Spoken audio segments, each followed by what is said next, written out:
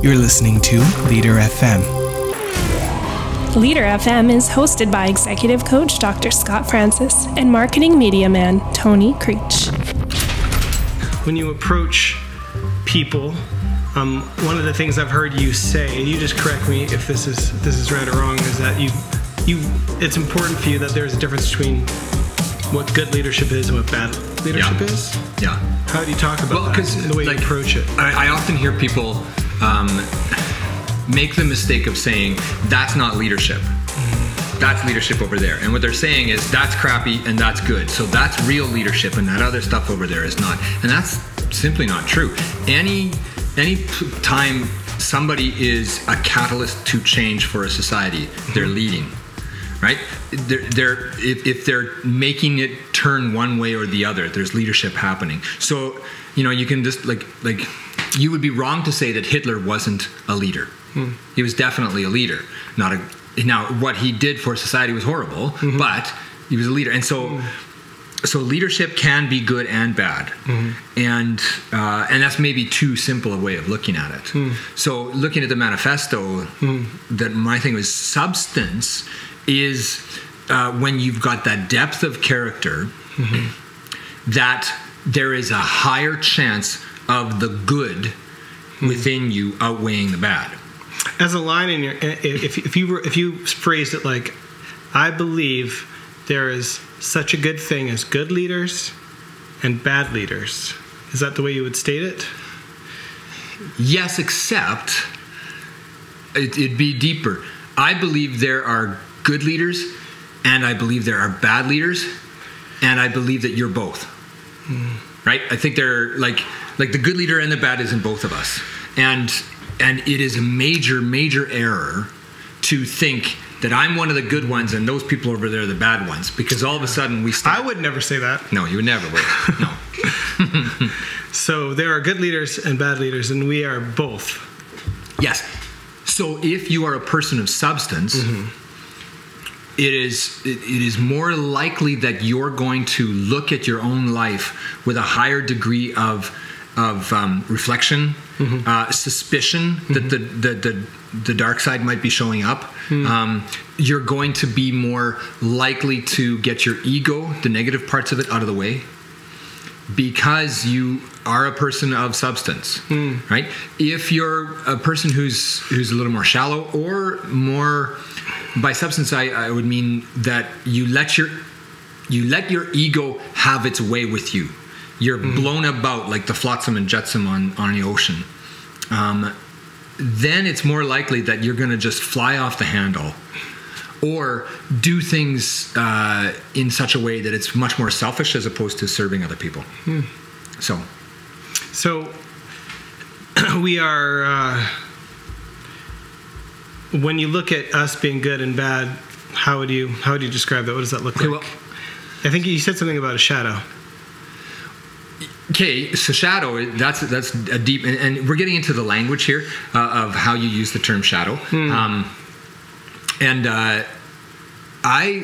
it comes to the shadow work, what we mean by that is that you're being honest about those dark aspects of yourself, and you're trying to safely integrate them into what you are being, as opposed to trying to push them down.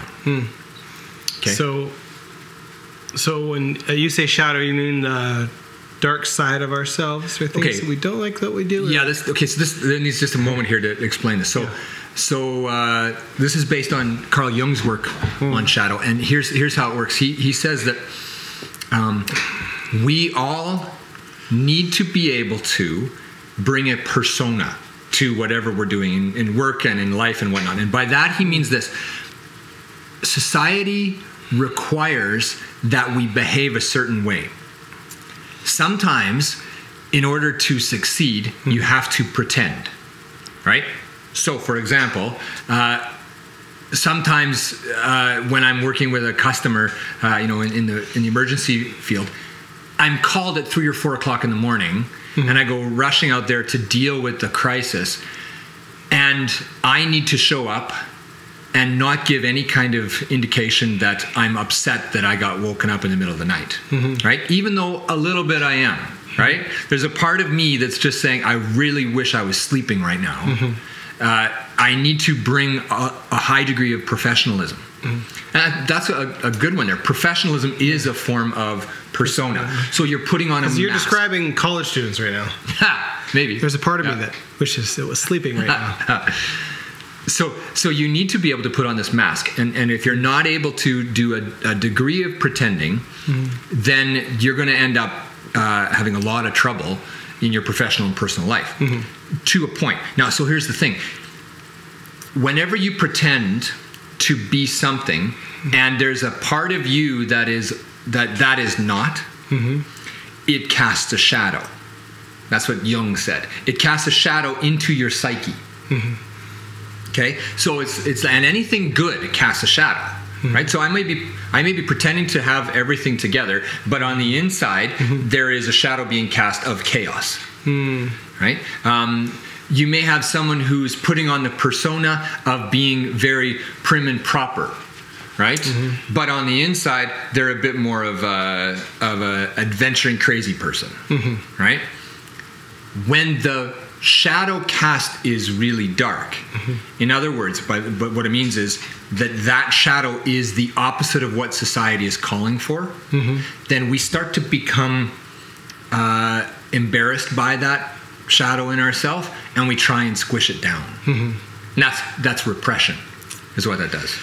Okay, so if I really, that took people deep, hey? Yeah, if there's a part of me, and I mean, is your use of shadow strictly Jungian, or is it just? Is there just also just? Well, okay, so like, I mean, that, you can think of that. That sounds. Like, I'm just wondering if some people can also just think of things they think are bad that are within themselves. Are those usually linked to personas? Well, yeah, see, here's the thing. When you say something bad within myself, usually we're talking about something about my work environment requires me to be a certain thing. Yeah. And so I have to put the opposite of that away because that's bad. For example, losing your temper, right? In most cases, we would say losing your temper is a bad thing. Generally, but there are moments where losing your temper is exactly what's needed in the situation. And like if you were on the Avengers. The Avengers? Oh, the movie The Avengers? Sure. Oh, I get what you're saying now. Yeah, you had to catch that on video too, yeah. Change our background green. Yeah. Yeah, so that's a good example there. He is repressing, the Hulk you're talking, is repressing anger. And then that's when he's the man, and then he lets the anger come, and then that's why I'm wondering about how you approach dealing with it, because in my journey, I remember being young and being afraid of my own ambition, and process that now, but like back then it felt kind of Hulkish, where I would try to avoid being in charge. Well, and when I would get in charge finally, because I didn't want to be in charge because I was worried that that's a bad thing to have ambition, to want to be the leader. That's like only could be ego, only could be bad. Therefore, the good person is the person who's like, I don't want to be in charge. And then sometimes because of all that repression, it felt like a giant spring that would spring over, and then it goes to a point, and then I'm like, no more, and I become a tyrant and I attack. Yeah. And seeing that in myself was really hard, especially because if you're like that and you finally explode, you have a lot of mental justifications for your explosion. So it was really hard for me to see. I had unless you can really learn to hear what other people say about you and trust that they can see things you can't see from your position, it's really hard. But I guess I saw this thing in myself, and I thought I was trying to get rid of it or trying to avoid it, either by position or by repression. And how do you approach the fact that we have these, like, how do you approach that? So, okay. And you've worked with me, so I know a bit of your approach, but I'd like to hear more about it. Yeah, so ambition, that piece there, that's a great one to bring in here with the shadow and whatnot, because leaders, it's right at the center of leaders' growth development. Ambition is a piece that flows from ego, okay? And too often we make the mistake of saying that a good leader has no ego. So get rid of ego, and then you're going to be just this perfect leader. Well, then the problem is, if that's true, then that ambition which says I want to make something of myself, then that goes away too, and we become just subservient slaves, and that's the last thing you want.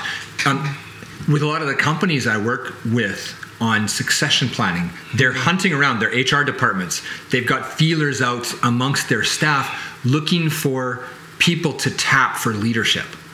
And they're looking for that piece. Are they ambitious enough? Because if without ambition, they're not going to do any kind of training. They're not going to, without drive, you're not going to drive. Yeah, you need to have that. And you got young girls. I got my daughter's now as a teen. When she gets into dating seriously, the last thing I want to see is her dating somebody who has no ambition. That's like the nightmare from TV shows, right? It's like, here's my boyfriend Greg, and Greg's like, I don't care about work. Yeah, so I mean, Greg might have this perfect ego that is non-existent, but as a result, he's not going to make something of himself. So some people use ego in a negative way, like Ryan Holiday. Some people have written about ego, but they redefine it as only the bad parts of drive and stuff. But you don't necessarily separate them. Well, okay, now we're getting into the language around how you define ego. Yeah. And depending which psychologist you're talking to, they each define it a little different. So, but what I'm getting at is it's that part within yourself that drives for ambition, but also can be easily bruised, and which you want to protect. And that's the problem, is way too often we get into defense mechanisms. Because the last thing I want is for somebody to tell me something I don't want to hear, which makes me feel bad about who I am. Right? And so leadership, it's amazing how many leaders I see who need to feel like they're the smartest person in the room. Right? Or they need to feel like they are loved by everybody.